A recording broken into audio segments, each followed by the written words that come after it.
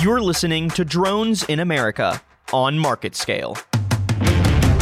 Your host, Grant Guillotte, leads the Unmanned Aircraft Systems practice team for the law firm of Adams & Reese. Every week, he will be chatting with leaders, influencers, and experts who are impacting the rapidly growing commercial drone industry in the United States to help us through the complex web of technology and policy.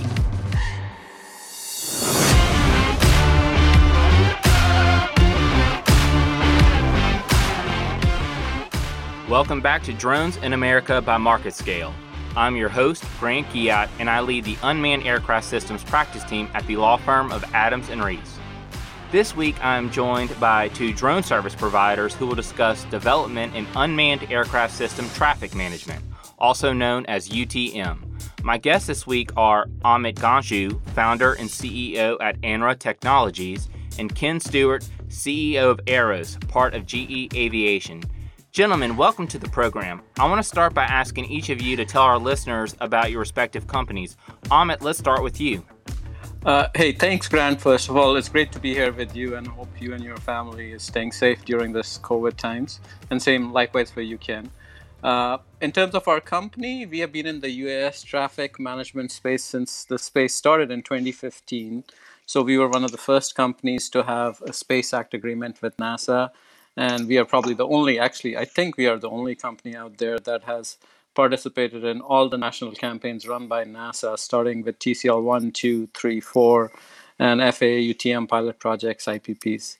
So we are headquartered in US and we have offices in Europe and Asia, and very excited to work with the likes of Ken and his team at Aeros and other partners in furthering the industry when it comes to traffic management for unmanned vehicles, whether it's UTM or urban air mobility. Thanks, Amit. And how long have you been involved in this industry? We've been in this industry since 2015, but I've been involved in drones prior to that. I used to work with the US Department of Defense on communications and drone programs, and that's how we had some ideas and filed some patents. And in early 2015, we built a prototype, took it to an event in DC and got a Coolest Technology Award. That's when we decided there was something there. So I left DoD and we started this company. Great. Ken, what about Aeros? Sure. So, Aeros got its start back in 2017, just shortly after Anra Technologies. And it was really that the larger GE was looking into, how they could leverage the adoption of UAVs for various business units.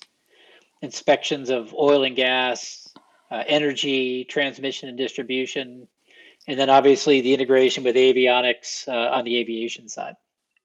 Now, I know, Ken, obviously you and I have worked together, so I know you have a background also in telecommunications. How does that tie into what you're doing with drones? Sure. So, it's quite analogous as you look at the unmanned traffic management systems and how they'll start developing as to how different cellular type of networks evolved over time. I think we'll just see that evolve much more rapidly at this time than we did in the world of cellular. Amit, if I am someone who is unfamiliar with drones and drone infrastructure, how would you define UTM to me? What is it exactly for those of our listeners who are not really involved in the industry or who are just joining the industry and don't know too much about UTM? That's a great question, Grant. Sometimes we take these things for granted because we live and breathe in this space. So the simplest way, the way I like to explain it to my kids actually is when we go to the DC or like Dulles Airport and get in a flight to go across coast to San Francisco, we don't have to worry about that plane bumping into things or flying into areas it shouldn't or stuff like that. It's because we have something called air traffic management and these towers and folks that are managing and ensuring the separation and safety of these aircraft. But when, give or take, there are around 10,000 aircraft in the sky at any given time. But when you come to the drone segment, there are going to be hundreds of thousands, if not millions, eventually in the sky. And the same paradigm with the human in the loop doesn't scale, doesn't work. So you need a more automated, software-driven system which can handle these small or medium or large aircraft, and they'll coexist with other manned aircraft and maintain the separation and maintain the safety and security of our national airspace. So in simplistic terms, it's air traffic control for drones. Thanks, Amit. Now, Ken, one of the things that we've heard the FAA categorize or describe UTM as complementary to the FAA's air traffic management system. Explain what that means. Sure. You've got air traffic management today that, kind of building on what Amit said, it's very analog today. It's all done by voice, communicating from towers to airplanes.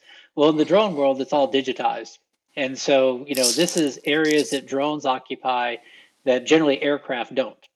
And if you look across the United States, we may have thousands of airports, but the airspace that's occupied by drones is far greater at lower altitude than aircraft is. And so when you start thinking about the drones and how they interact, it's really how do we start getting these drones to operate and integrate into the national airspace such that we can have them interact with manned and unmanned. I'm glad you brought that up, Ken, about how so many, by virtue of the fact that we're talking about 400 feet, humans are much more likely to come in contact with drones than they are airplanes, are they not? For sure. So it seems to me that kind of, in layman's terms, what UTM does is it kind of provides a way for these flying machines to talk with each other, to communicate not only with each other, but also with government decision makers and stakeholders to be able to ensure safety and efficiency. In regards to what UTM is doing for enabling being able to fly beyond the visual line of sight, Amit, how important is it that we get to a point where we are flying using drones to fly beyond the pilot's visual line of sight? So if you look at it, the real use cases, there are a lot of feel-good use cases with drones and like a lot of use cases that make good marketing press. But if you look in the long term from a scalable point of view, most of the critical or use cases that make drones really valuable are beyond visual line of sight, such as package delivery, such as doing linear inspection, power line, oil and pipe gas line, linear infrastructure inspections. There's still value in doing like taking a rooftop, doing a rooftop inspection and stuff like that. The traffic management doesn't really, it's needed there, but you're going to be in such a small area, it doesn't matter. But when you're going across town, across the country, not across the country, across town, or maybe 10, 20 miles out, you can't see the drone. That's where you need these separation services, these UTM services become even more important so that you can maintain the separation. There are other aspects like detect and avoid that come into play, but traffic management lets you do something called strategic deconfliction. That means even before you got up in the air, you were already deconflicted with other traffic in the area as well as any obstacle terrain, etc. Thanks, Amit. So, Ken, if we're not really using air traffic management to coordinate multiple flights of drones at one time in advanced operations, how do the FAA, drone operators, and other stakeholders communicate and coordinate efforts, given that there is no communication with air traffic control? So, I think we have to build these systems and kind of the concept of operations around what policies and regulations are in place today. And I'll give you an example. We've done quite a bit of work in beyond visual line of sight flights, where we're enabling some of our partners to be able to fly up to 10 miles at a time beyond visual line of sight. And to kind of what Amit said is the scale that it provides is far greater than a single pilot with a small drone that flies for 15 minutes. When they're flying 10 miles, they can do a lot more work than they can in a 30-minute flight. But the thing that we do to be able to enable that is take radar systems and integrate them into our UTM system, all for that real-time deconfliction that we generally refer to as tactical deconfliction. And we do that based on the rules and regulations that the FAA has today. Now, for the most part, these operations happen in Class G airspace. So these radar systems are actually there so that we can see manned aircraft who don't have to carry ADS-B or other sorts of beaconing capabilities into these environments. So we're actually integrating some of this today, albeit on a very limited scale. Tell me a little bit about NASA's involvement in UTM matters because, I know there are a lot of different agencies that interplay and interact in order to facilitate the integration of drones into the national airspace. But in terms of the UTM, what exactly is NASA's role?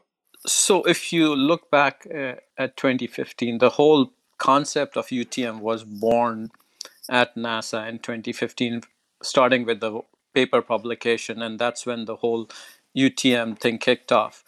The one clear distinction you have to make: NASA is a research entity. It focuses on research, and then someone takes that research and focuses on operationalization. So if you look in US, NASA focuses on research, and then FAA will look at the operationalization of the research. So going back 2015, that's when the first UTM national campaign started, starting with increasing level of complexity. First doing segregated operation, just a couple of drones in the sky. Hey, can we even track and manage these drones?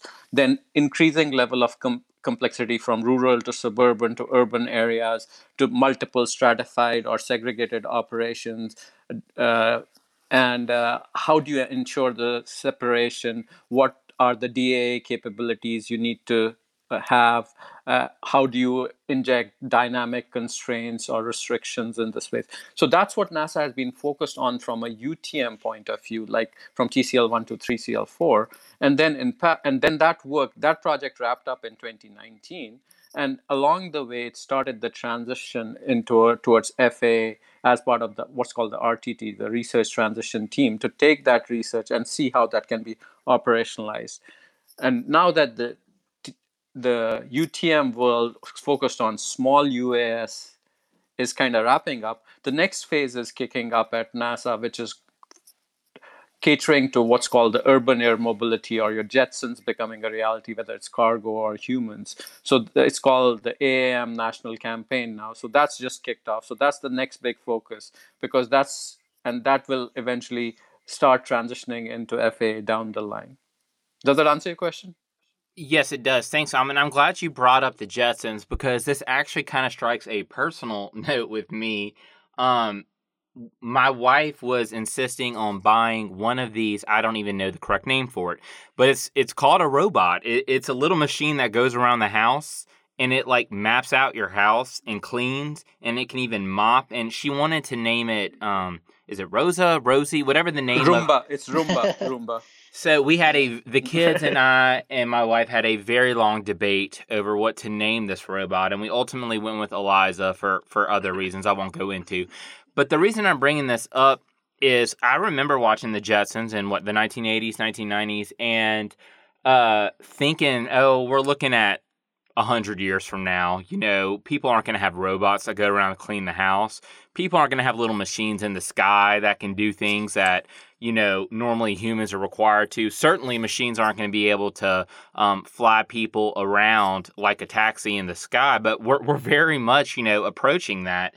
And I just find it so interesting that a show that came out so long ago kind of was very prophetic in showing what exactly our world could look like. And so I appreciate the Jetsons reference. And while we're on the topic of futuristic uses and how robots are playing a role in taking place of everyday human activities, I want to talk about the UTM pilot program, also known as UPP. Congratulations, first of all, to both Anduril Technologies and AROS for being selected not only for Phase 1, but for Phase 2 of the UPP. So congratulations to both of you for that. Let's first start by talking a little bit about Phase 1. What did it entail and what was accomplished? Ken, let's start with you. Sure. So this was really using the FAA's what they call FIMS, Flight Information Management System, to peer together service providers like AROS and Anduril Technologies. And in doing that interconnection, we did the ability to authenticate each other, to identify each other, and then exchange information with each other. And that information would be different flight activity or things like strategic deconfliction that Amit talked about earlier, where we can plan our flights around others who are also utilizing that space, but also something called UAS volume restrictions, or UVRs, which is kind of the equivalent of a TFR, which is a flight restriction for manned aircraft, but this is now being developed for the unmanned space. So those are the things that we focused on primarily in phase one of the UPP. Great. Now, Amit, why don't you tell me about phase two? So phase two just kind of builds on top of phase one, but it adds the additional, like Ken mentioned, the phase one was focused on a UTM system to UTM communication and UTM system to the FIMS communication and the UVRs. Phase two takes those and adds an additional layer of complexity around electronic identification, or what in US we call remote identification. And how do you ID a drone? Basically a license plate for drones, right? And a digital license plate, and using both network and broadcast-based remote identification technologies. So if you're in a connected world, you can use network and ID. So if you step out into your backyard and you see a drone flying out there, how do you know it's a legitimate authorized operation and not a peeping Tom? So an authorized user could pull up an app on the phone and enter your address or an area, and it will pull up if it's authorized or not. A law enforcement would obviously get identifiable information, an anonymous user may not. That's more of a policy regulatory decision, but the technical capability is what's being demonstrated. And if you're in a disconnected place where you have no cellular or Wi-Fi coverage, then you use a broadcast-based capability where you can pull up a phone on your device and it's looking for those beacons or broadcasts coming from the drone which contain the ID of the drone, and then you can call someone back and say, hey, can you look up this ID and tell me who this is, just like a license plate lookup. Sure. And Grant, one other point to add here is, Amit talked earlier about how NASA does the research and development, which then translates over to the FAA for them to basically look at adopting that. And so phase two of the UPP also starts taking into account the ASTM standards that are being developed to start moving away from the NASA APIs that were used in the earlier phases. Yeah, actually, that's a great point, Ken. So what we are working at as a industry group, ASTM is a standards body. It's defining standards that are open and globally harmonized. So tomorrow, it's not just going to be US, it's going to be multiple nations that are going to have traffic management systems and drone operations, and eventually you have to interoperate. So just like when you use your cell phone, and Ken will love this analogy because we both come from the telecom background. Earlier on, you used to take a phone and go fly to Japan, and your phone won't work there because there were so many different technologies. And eventually, everything had to get forklifted to what we call now LTE or LTE Advanced or 5G. Same thing in the drone space. Eventually, all these drones have to cross borders, work across systems. So how do you define that interoperable, harmonized system? That's what ASTM is doing. I co-chair the working group that's working on the standard. The remote ID standards have already been published, and I know Eros is part of the group that's working on the standards with us as well.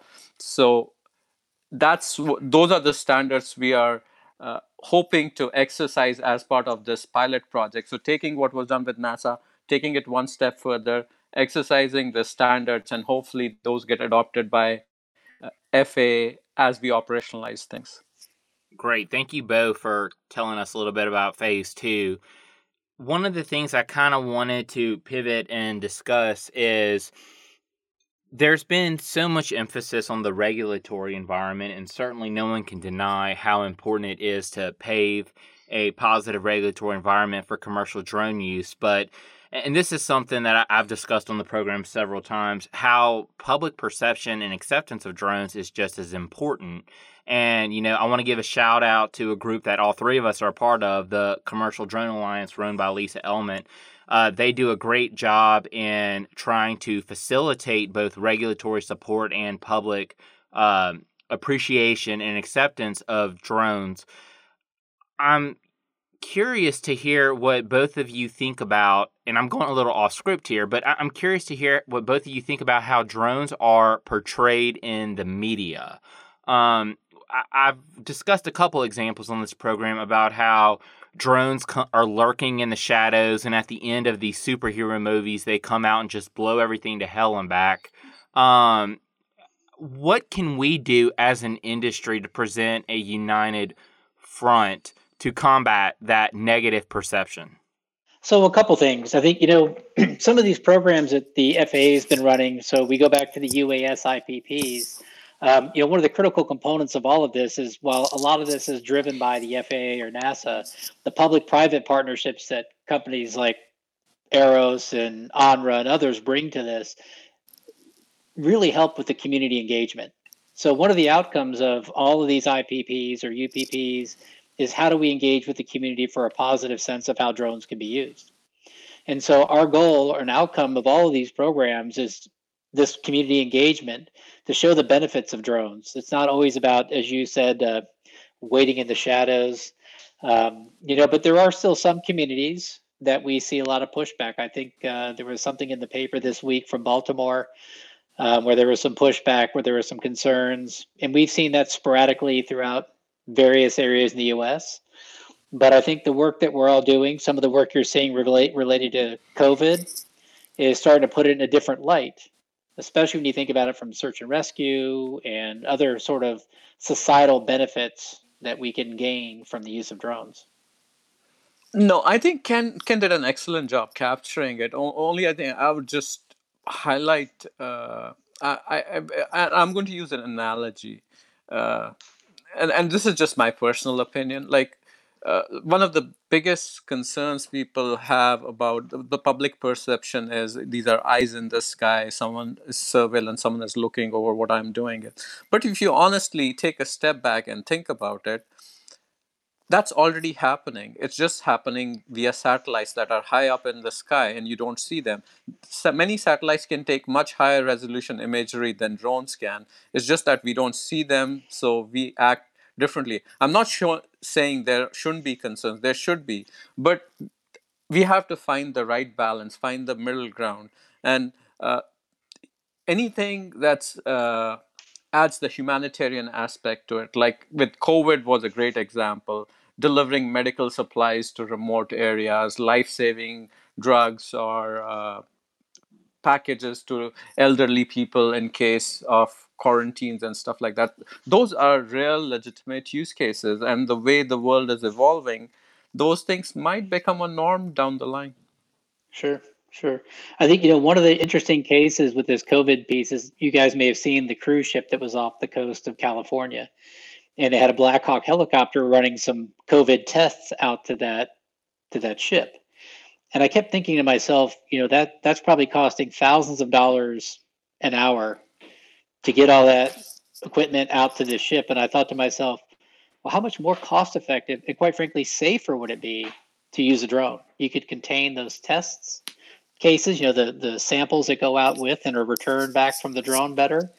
You're not jeopardizing the lives of the crew of a helicopter. It just seemed like that would have been a great opportunity that we could have used to illustrate how a drone, and it's not just the humanitarian aspect, but the economics. Yep. The drone flying that would have been far less costly than a helicopter.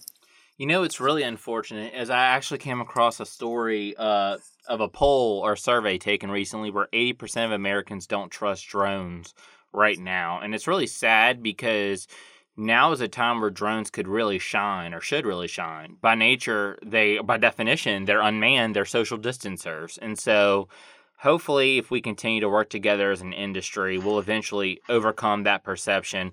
Lord knows that helicopters, airplanes, and even cars all faced similar concerns when they first came out. So hopefully we will get past this public distrust at some point and really open up the industry so that people will see all the great things drones can do. Gentlemen, I want to thank you both for joining the program. Why don't we close with each of you telling me a little bit about what's coming up for your company? Amit, what's coming up with Andor Technologies? We are going to have some nice announcements coming out here over the next few months. We are waiting for this COVID thing to blow over, but I can't speak much to it. But yeah, there are some new feature releases and platform releases coming, and specifically focused around urban air mobility as well. Great. Ken, what about Aeros? Yeah, so likewise, I think we were all kind of waiting for, AVSI to come up exponential this year to do some announcements. And since that's been all curtailed through the COVID-19 issues, I think we're all just kind of holding back on some of that. But, I think you're going to see a big push in public safety. as well as some extensions into, widespread critical infrastructure, some very big opportunities coming out there in the very near future. I also would suggest that I think one of the things that will be an outcome of the COVID issue, and Amit just kind of touched on this about the social distancing, is I think you're going to see a ramp up in robotics and automation, drones going forward, because that's only going to support, some of this social distancing going forward. So I think the industry, while, we're all hunkered down now, I think this industry is getting ready to really take off post-COVID, whatever that post-COVID looks like. I think you're right, Ken. I think all of us are going to have a Rosa or a Rosie. Which is it? Rosie. Roomba. Rosie. It is Rosie? Rosie the robot, yeah, from Jetsons. Rosie the robot. I think we all, I know it's been a game changer for my wife, so I'm not trying to I have no ties to that company, but I will say that it's a great investment if you want to get your floors cleaned and mopped by a robot. It definitely is working wonders for us. So here's to more of a Jetsonian future.